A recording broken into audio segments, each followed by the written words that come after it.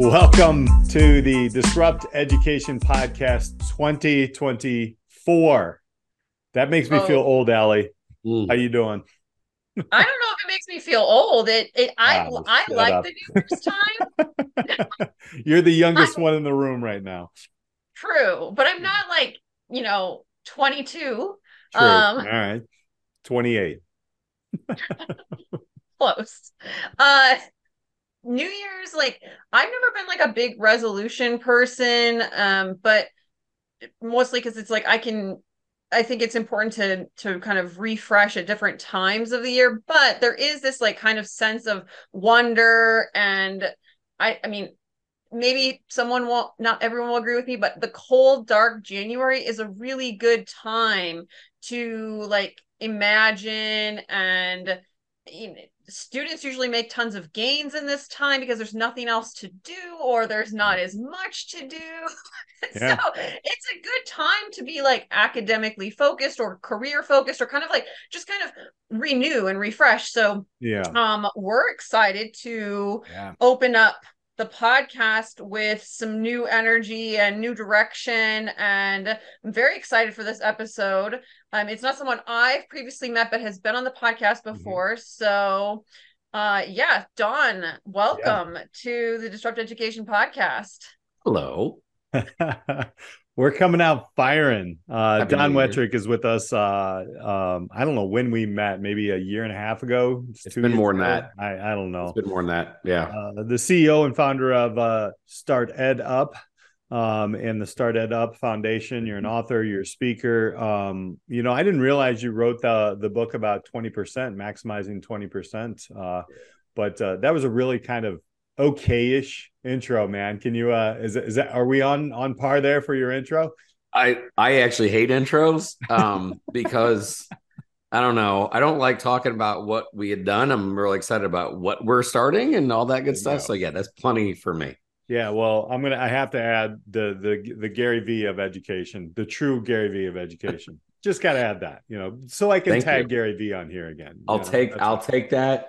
Interestingly enough, that's how I discovered who he was. Mhm. Is that I had and this was early, this is like 8 or so years ago. People were like, "You're like Gary V." And I was like, "Who is that?" And then I was like, I watched some of his stuff and I was both flattered and like, I don't cuss that much, right? Drop that many F bombs. Right. I try Um, not to. Anyway. So yeah, okay, we got 2024 ahead of us. Closed out 2023. Since we last talked, we'll stick on that going forward piece. You've changed kind of your role a little bit more, and actually have traveled a lot more and opened up a lot more opportunities for everybody in education, for that matter. Maybe give some quick highlights that you've done, and just some quick highlights in the past year, where you're going in 2024. Yeah. So run Innovate Within, which at the time is Innovate, like Indiana's innovation entrepreneurship program and competition. And actually, before that, was a classroom teacher, had a really strange class called Innovation and Open Source Learning. We basically like took the 20% time model, but made it a class and made it its own thing. And standing on the shoulders of student giants, the students did things like really cool things, get some patents. We had some businesses launched. And it really didn't start off as an entrepreneurial venture until it became one, because if we're like, this is a really cool idea, and it's a cool idea for more than my classroom. And so flash forward to we started this thing, the pitch competition for Indiana, and it then grew and scaled to be the biggest in the country. We're proud of that. Therefore, to answer your question, we've been asked by a couple of other states, and then more interestingly, other countries. Strange. I don't mean strange. Countries I wasn't really considering. They weren't on my bingo card of hey, we need our students to start thinking this way, because we have some opportunities coming up, and if we don't act on them, all the entrepreneurship is going to be stolen from the West. One of our things that we did, we have an alumni association. So we had this really unique opportunity to go out to Italy and work with the Italian Motor Valley companies. The Italian Motor Valley companies are all car companies in N and I. So Lamborghini, Ferrari, Pagani, Maserati, Ducati. Again, everything ends in I. And then also that, and then it just kind of opened up to other relationships. And what I still thought was Czech Republic, but it's called Czechia, Romania. Yeah, just things, Moldova, strange kind of occurrences. And so and we also got this really cool relationship with this thing called Global Entrepreneurship Network, and trying to get some things going there. But at the end of the day, we don't really like to talk about entrepreneurship first. We like to say we first want to get students to see a problem as an opportunity, which is entrepreneurship. Sure. Like entrepreneurs just listen to people complain and go, okay, I'm onto something, and trying to get more of that mindset and education as a baby step. And then if you want to start leveling up, getting kids resources and mentors and opportunities to do that. I don't know that I've heard that entrepreneurship described as like just getting people to see a problem as an opportunity. And so I really like that phrase one. But it leads me to kind of like my first question around what your maybe role is, or how you kind of help people get there is. I think sometimes it's easier to identify problems versus solutions or opportunities, and that's across the board, worldwide. So if you can solve a problem, you can make a lot of money. But in terms of education, what do you see, or what have you seen with people getting wrong with entrepreneurship and innovation? That they first start off by calling it entrepreneurship. A lot of kids right now, I'm not going to go down my rabbit hole of what they think is wrong about capitalism, but capitalism and entrepreneurship isn't on the high priority list for Z's, right? And yet, and this is my gateway into their world. A lot of times I'll go into, by the way, I love my new role now. I miss the classroom, but I've transitioned to like a grandparent role. I get to play with the kids. I just don't have to put them to sleep. So I get to go to a lot of classrooms all over, and they don't have to grade anything, which is awesome. But my intro is a lot of times I'm like, hey, who's your favorite entrepreneur? And so they give me the classics, right? Elon, Jeff, the common people. I said, man, I think my favorite entrepreneur right now is Mr. Beast. And they go, whoa. And they are like, yeah, I guess he is an entrepreneur. And so that opens up their mind, because one, he's the kind of guy. So like some of the entrepreneurs that people don't like is that they made it all about themselves. And so I go, okay. I said, like, I think that entrepreneurs solve problems. And I go, question, what problem is Mr. Beast solving? For those of you that don't know, Mr. Beast got started off. He was a Twitch streamer, among other things. He streamed. He would do dumb challenges. He would raise some money, then he'd give his monies away. He's done a lot now, and he's gotten such a huge audience, and now he's giving away a massive amount of things. He's drilling for water. He's getting people free surgery for glaucoma. He's doing thousands of things. But I said, what problem is he solving? And some of the students were like, well, he's helping end blindness, or he's helping people get water. And I said, dig deeper. And then finally this kid answered. I could have, like, I wish I would have had a gift card. He said, actually, he is solving the problems that influencers are assholes. Nice. And I'm like, say it again. And so he said, well, my parents don't like some of the influencers that a lot of people my generation likes. He is the exact opposite of anybody with the last name of Paul, Jenner, or Kardashian. Wow. And I was like, you win, kid, because that's exactly it. He is solving the problem of narcissistic influencers. Jimmy's not a good-looking guy. He's just a guy. He's a cool guy.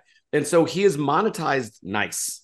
And so that, I think that education could take a page right out of Jimmy's book, is that he now literally picks genres of who he wants to help, and he builds support around it. And so kids are like, well, all the money he makes, he gives away. Wrong. No. Like, I have a couple Mr. Beast hoodies because I like what he does, so I want to support him. So when the kids realize that you can look at opportunities, whether that's in your school, in your town, on your commute back home, you're going to see some problems of like, man, somebody ought to do something about it. Somebody is you, and you could build a team and you could do something about it. Mm-hmm. And then this is my little sound bitey thing that I'm telling students a lot. Actually, I should get it trademarked. And this one hurts. This was when the kids go, ooh. So this is one that's going to resonate with your students, I promise you. I said, successful people right now are always uploading. The rest of you scroll. Mm-hmm. And they go, but yeah, you got me. Successful people are uploading. The rest of us scroll.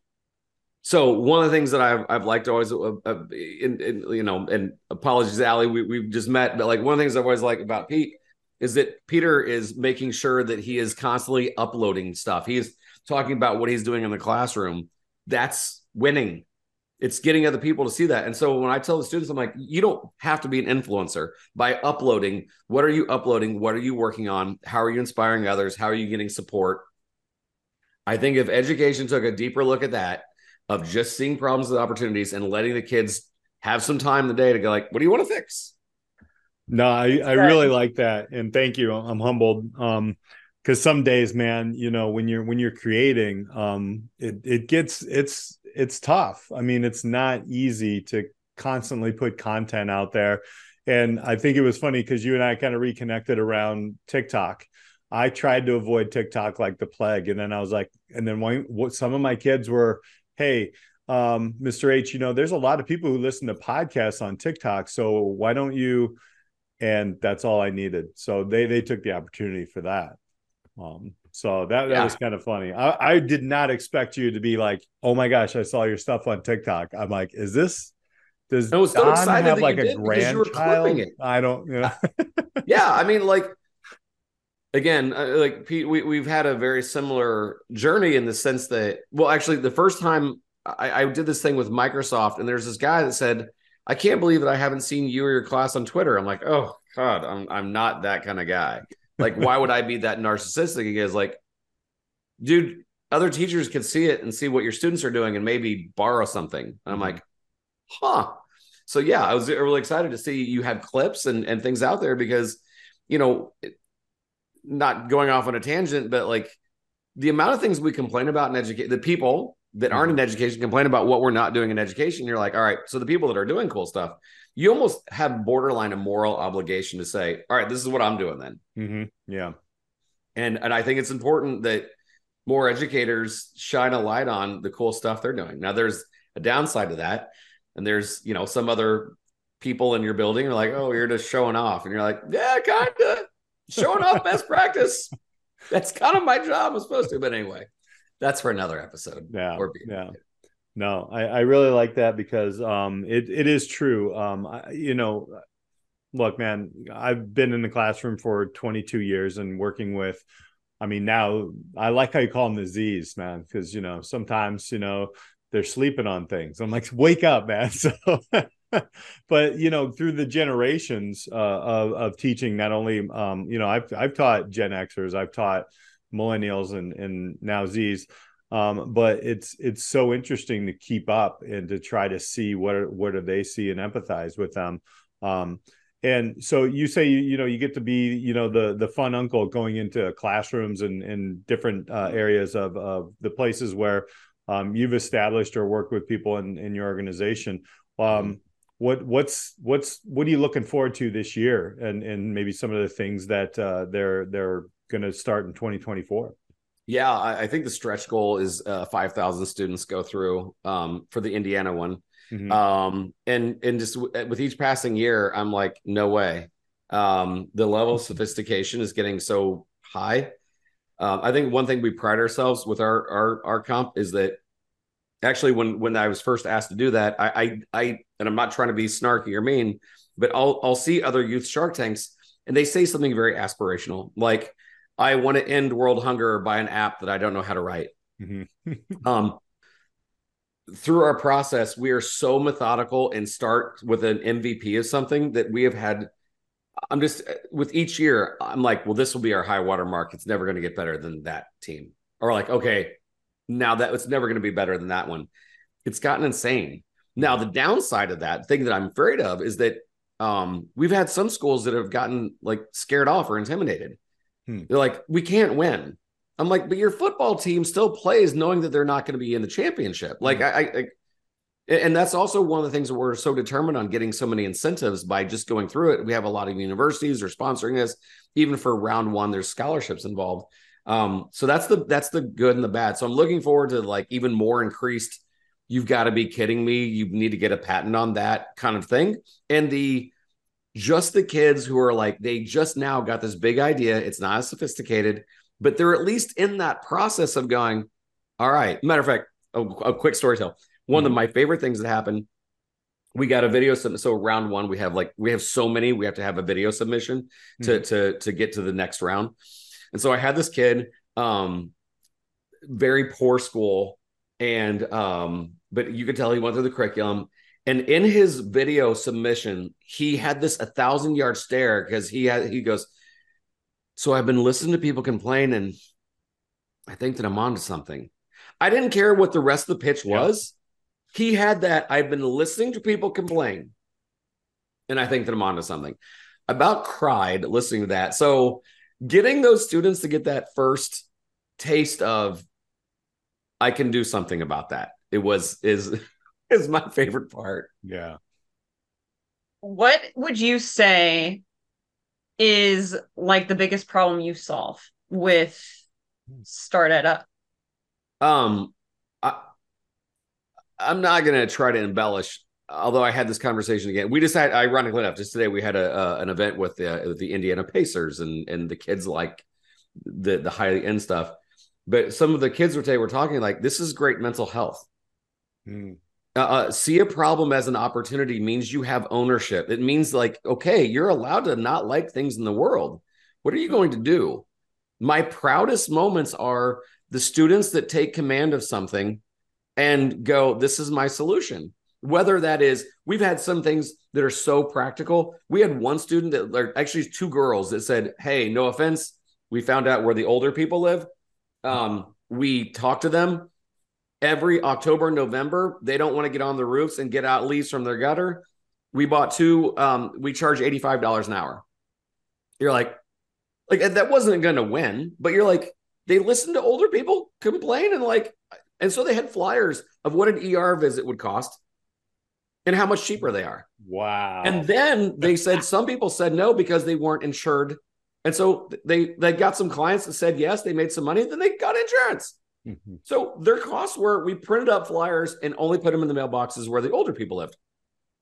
And then you have something where one of my favorite ideas, there was two girls that basically surveyed 8th grade girls. So they had an event that their driving force was Instagram causes girls depression and anxiety. And so the event that they did is they basically had a licensed therapist to go and do an event for free. Why? Because it was future leads for him. And that basically they had the girls talk about their emotions, their feelings as they were looking at their girls online. And so instead of like just face-to-face looking at each other, they had them do crafts. And so what they were really doing is they were making things that they could sell at a boutique. And so they netted thousands of dollars because the parents were, so they charged $25. They had 25 girls as an MVP. The parents were like, when are we going to do this again? And of course, the licensed therapist is like, thank you. I got a couple of sales leads. And quite frankly, it was just wholesome and nice. Their driving thing was Instagram causes problems and they rounded up some, it's stuff like that. Mm-hmm. Like that, they didn't have to create an app. They didn't have to petition the government. They're like, we're going to do an event. We put some flyers in the middle school and it sold out like that. Yeah. That kind of stuff. That's my favorite stuff. Yeah. And I get to teach, we call it entrepreneurship, don't hate. But like I get to teach students that it's very difficult to do that in a box, sometimes in the system. I'll share a quick story as well. And it kind of goes along with those two young ladies. It's a couple, one of the girls is in my class and another girl is not in the class, but they're going through college applications and the process is hell. I mean, it's hard. It's nerve-wracking. People don't understand it. She created a podcast And she was just like, I'm going to create a podcast and we're going to go do this. And of course, she's trying to do everything else. So she's learning time management and all these different things in it. And I'm like, yeah, just log your journey. And then, like, guess what? I'll bet there's a couple of colleges and universities that want to sponsor this bad boy, and there they go. They see it. But then you get the struggles of some kids who can't, like,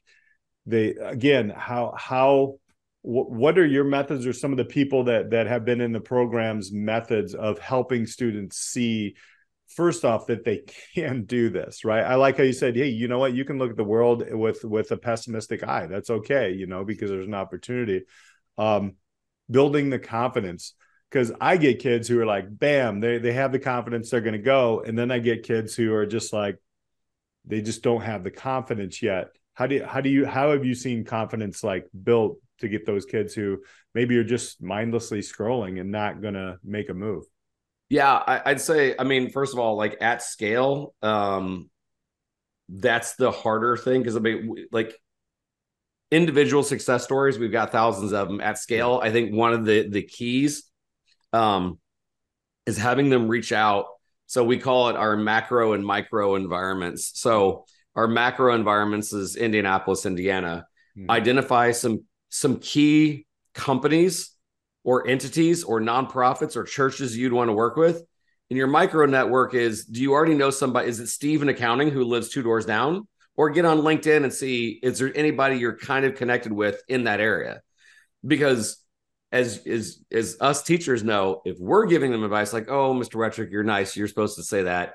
But when somebody at, like, Salesforce or Roche or Eli Lilly is like, kid, you're onto something, then, it's kind of like being a parent, right? Your mom and dad tell you that stuff. So I think finding great mentors is great. And even, like, I'm trying to tell students, they have such an advantage over people that are adults, because successful people want to believe in the next generation. And so if they reach out and, like, hey, I'm working on this thing, would you spend 15 minutes? There's a higher likelihood that they're going to say yes. So I think that's been a validator that it lives and breathes outside my classroom, and more than, Mr. H or Mr. Wettrick validating it, helps. Yeah. So, yeah. And quite frankly, I think one of our other driving principles was, I detested it when people were like, well, it's not what you know, it's who you know. I'm like, okay, then what's the answer? No people. Like, is this that easy? You're like, well, it's not that easy. I'm like, yes, it is. Ironically enough, I had them read a chapter from 4 Hour Work Week, and Tim Ferriss had visited this class, and he had threw up this, money challenge of who would get their person they wanted to work with to get back to him. And he says in the chapter, he's like, they didn't even try. And I'm like, then try, like, it's not hard. And then even getting them to have the power of, I've got this weird time in class where we're supposed to reach out to people. They may say yes. One of the sneakiest things I ever did, I had a student that would ask people, and not like random people, but like trusted people. He asked them to be on his board of advisors of life. And he had different avenues, and it was a 10-year commitment, and you signed a thing. Nice. So he had spirituality, he had life lessons, he had parenting, like, and I was like, that's cool. Yeah. I would like for you to be on my board of advisors of life. Anyway, I love stuff like that. That is a big validator, and getting to build that network of, like, successful people. I'm so excited that you're opening up 2024 for the podcast. And because when I think about Disrupt Education, is trying to highlight people, companies, programs in schools that are truly disruptive in the sense. I see the work that you're doing, and you're really trying to target a generation, but along with that comes communities and parents and teachers and school districts, and now apparently countries in Eastern Europe, right? Like, all over the place. But that speaks to it resonating with people. Sometimes, though, like, I think students, you kind of alluded to this in some of your answers, they can be overwhelmed at the level that you're at. And teachers listening to this could be, feeling like, oh my gosh, like Don is just so far gone. And people, it's so easy to compare someone's like, your level 1 to their level 20. And it can be challenging, right? Like, and you're saying, oh, we're getting to the point with our youth Shark Tank where it can kind of intimidate students. What would you say to people who are feeling the pull to disrupt or innovate, in like encourage them for 2024? I love this question. And Allie, I'm going to start with where you're at. So Pete's in the Chicago area. People expect cool things out of that area. You're in rural Wisconsin. Well, I was from Indiana, right? Sometimes what you think is a disadvantage is your advantage. And I'd also, I'm not just like shamelessly pandering to you too, but also like share your journey. When I tell the students, like winners upload, the rest of you scroll. If you're trying to do really cool things, showcase what your students are doing. Like they like it as a validator. Like, hey, you're never gonna now, mind you, you're playing favorites, or you didn't mention all the kids. Hey, man, winners get the accolades. And so if you're sharing some of the amazing things that your kids are doing and you didn't feature everybody, it's because you didn't do anything good. Like I love you and you got your C, but like I feature that because that's game breaking. That creates this environment and this culture in your classroom that like, and parents love that. Like, you featured my daughter's idea or what we're working on, or even if it's a class project that is trying to make a dent in your community, a church or whatever, you just share it, man. Because even because you're right, Allie. I had a couple people, they're like, well, I couldn't do that because I don't have friends like, and they named some people we've done something. I started off with no one. We just happened to have our students reach out and say, y'all are cool. Could you help? So anybody, and I think that it's an advantage of like, hi, we're in the middle of Wisconsin and we're going to do this. And I think people are like, that's freaking cool, man. So, and then quite frankly, like if you're listening to this and you're not an educator, same thing, like upload your journey and see where it lands. And also don't be mad if no one responds at first. You'll get there. If the results are there, you're going to get noticed. I love that with students. They're like, yeah, I reached out. How many times? Once. And they didn't respond.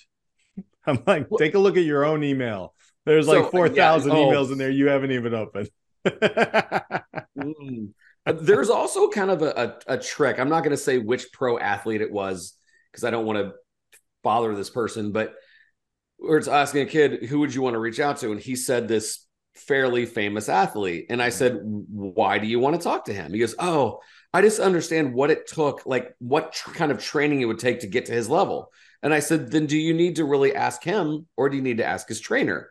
The person that he wanted to talk to really wasn't him. And by the way, this person has so many millions of fans online. He's not going to see your request. Mm-hmm. You research who his trainer is. You know how many requests his trainer gets?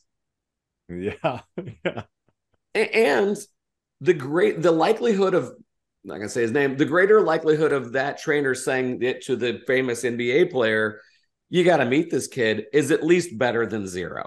100%. So even that of like doing some research, I want to talk to Peyton Manning because he overcame a neck injury. Call his neck surgeon. Right. Much likelihood. Yeah. I mean, he's probably getting like a lot of clients, but he's not getting high school kids. I need to interview you, right? But think how cool that is. I mean, Allie, if all of a sudden if a student reached out to her like, hey, I've been researching totally kick butt teachers, and it seems like I've done some digging into you, and you're totally awesome. Can I talk to you? Automatically, you're like, well, I am pretty good. I mean, and yes, the answer is going to be yes. So I reach out to those people, man. Yeah, 100%. So you've scaled obviously outside of Indiana. What would you like to see? You work primarily with high school students, or do you go younger? Starting to go younger. Okay. Yeah. So I wanted to focus my question around like high schoolers, and high school in general, right? I think the cliff is happening. You're getting a lot of lot of kids with chronic absenteeism is huge, but not a lot of people are talking about this, but it's out there, right? But again, let's look at this as an opportunity, right? Yeah. We have more double digits kids in our school that just don't show up. They're not necessarily not doing the work though, which is interesting. Because of a lot of stuff online now, and I can talk to a kid through technology or whatnot. What would you like to see the biggest thing happen in a high school system?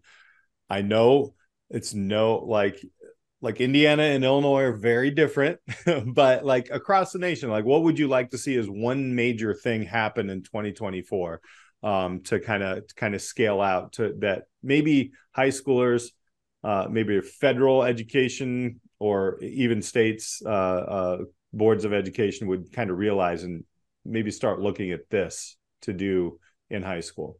Yeah, I mean, so like I said this earlier, and this goes even more so.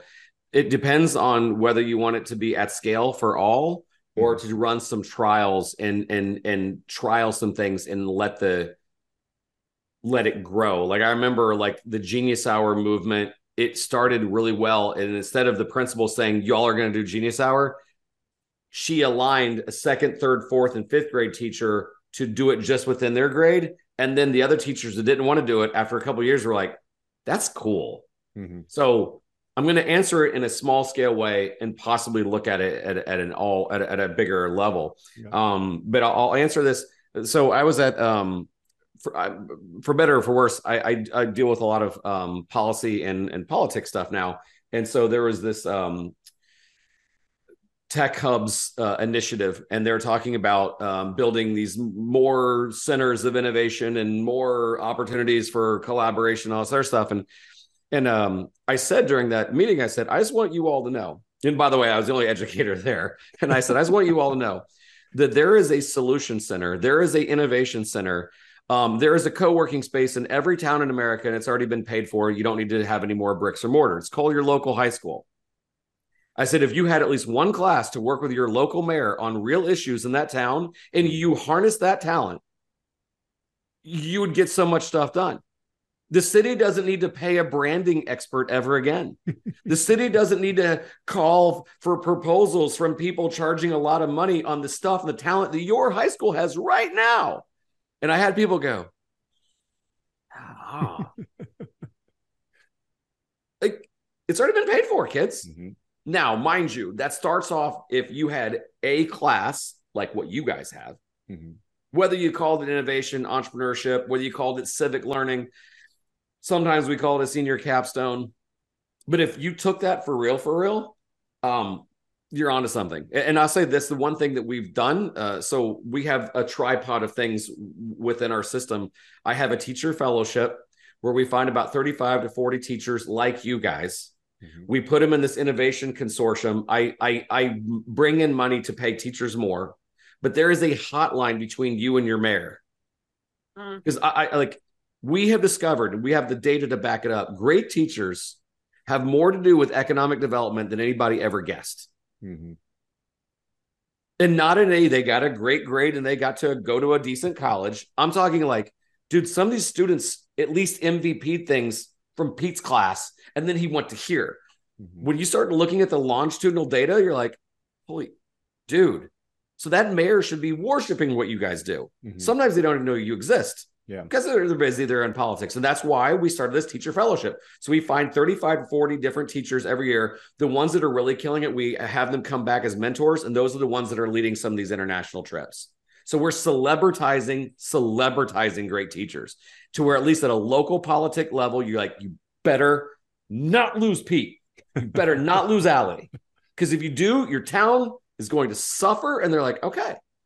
And then the other part of this is this alumni association that if they've done something, the state wants to use them as ambassadors. I shouldn't say use them. They want to harness them as ambassadors. Mm-hmm. So to answer your question in a shorter way, see the high school as a solution center for your town. Yes.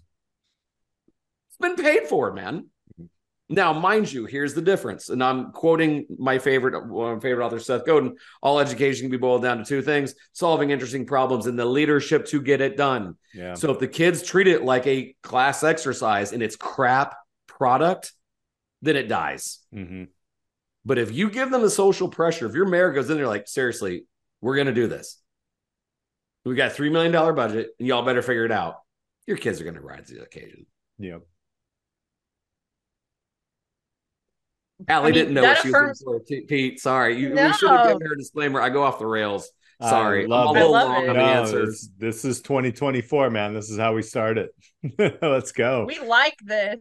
We like the Gary V of education, aka Don Wettrick, opening up 2024. Spicy. Yeah. I mean, it's Gary good. V is really the Don Wettrick of marketing. Let's be honest.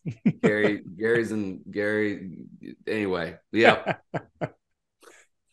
Confirms a lot of the 2023 guests that we ended up talking to, and so many of them were people who either help local communities invest in their local community, or they are like hands on the ground, boots on the ground in their local communities, doing that grassroots building up. And we've definitely mentioned the power of seeing a local problem and solving that. And so for you to have built and continue to build networks around that area is super affirming. And I know our listeners are going to love hearing this from you as we open up this year with this episode. Yeah. Well, look for those opportunities, man. I think that's the other thing that we started off a lot of school years with is that, by the way, this is also a funny joke that I get to tell. I asked kids, I said, I've stopped asking kids what they love or what they're passionate about because no one wants to take that risk. Mm-hmm. But they always tell you what they hate. Because I go, for example, does anybody really want to tell me what their favorite band is? And I said, no one does, but everybody dogs on Nickelback. Yep. So hilarity ensues. But I'm like, it's true. It's an emotional risk to tell you what you're passionate about. You're like, fine. What wrong do you see? What really makes you mad? Even if it's like, start with this room or the school. Well, the school lunch or blah, blah, blah, or passing periods. They get into that flow. You're like, all right, simple, do that. Today because we were at the Pacers Fieldhouse thing, a couple of things we asked them to just give us some, what is an improvement on, or how would you disrupt this industry? Mm-hmm. And all of a sudden we took something so mundane that all of a sudden they're like, actually, this is a good idea. Within those constraints, they got creative as heck. And those kind of warm-up exercise, again, I get it again, Pete. I'm going off the rails. Questions.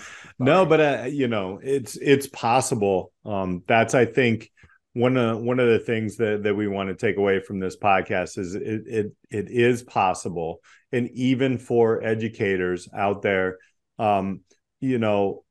we crab a lot as educators. I'll even tell you, right? Like there'll be days where you're just like, and for God's sake, I don't even go in the lunchroom for crying out loud. But if you go in the lunchroom, you could, but that's all it's an opportunity. And I think this is perfect to start off a year for those who go out and this is my New Year's resolution or whatever. In education, whether you're in a school or around kids or even learning, a lifelong learner, I think we all are ourselves. There's so much opportunity if we just flip that switch, like you're saying, Don, is okay, there's a problem. Let's come up with a couple of solutions and play, and that to me is so refreshing. I think that so many of our listeners and educators can really kind of take that and run with it in 2024. Before we ask you for your information and how people connect with you, I always got to ask Allie, okay, this is your final thoughts on the first episode of 24. What are you taking away? I know you got a lot of writing there. I know. I had so much. I was like, there's so many notes here. I think the piece that kind of hit me the most, and it's not something that I've heard shared on the podcast, is don't talk to the person you idolize. Find their trainer, find their surgeon, right. find the people that are supporting them, because they probably have more time, resources. And so it's like, it kind of goes to this idea, like, right, don't go to the mayor, but go to like the project managers, or yeah, you know, like or like the principal's probably bogged down, but the assistant principals might have more time or openness to hear your project, or, you know, just get creative with who you talk to or try and work with, and like recognize capacity. So right, if you're trying to do something and you're getting no's, you just haven't met the right person, or like the right way to pitch it to get get the capacity built for it. So I think there's this opportunity there that we haven't necessarily heard that perspective on the podcast. So thank you, Don, for sharing that. I got about 2,000 ideas right now that just came to me. So, Don, thank you so much again for taking time out. How can people connect with you and the organization, man? I probably live more on LinkedIn than anything else. I some of the other social media apps are just, I don't like politics anymore. So LinkedIn, Don Wettrick, startedupfoundation.org is our nonprofit side. You know, we're meeting with some other governors. And so if you're at a state that we're considering, let us know. And then lastly, I want to say this. If you're a teacher listening to this, and I'll start with both of you, Allie and Pete, let your students know the opportunity they have and the regret that they may have. I had some students that saw where this was going and they were shamelessly asking for introductions. And some of the students that didn't, that coasted because it didn't seem like a hard class, they have regret.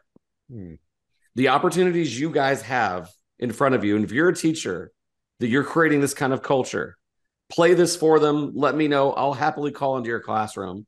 Same thing, Allie and Pete, I'd happily tell your students, you can take advantage of the most precious thing you have right now, which is time and the resources and the introductions that you guys can provide.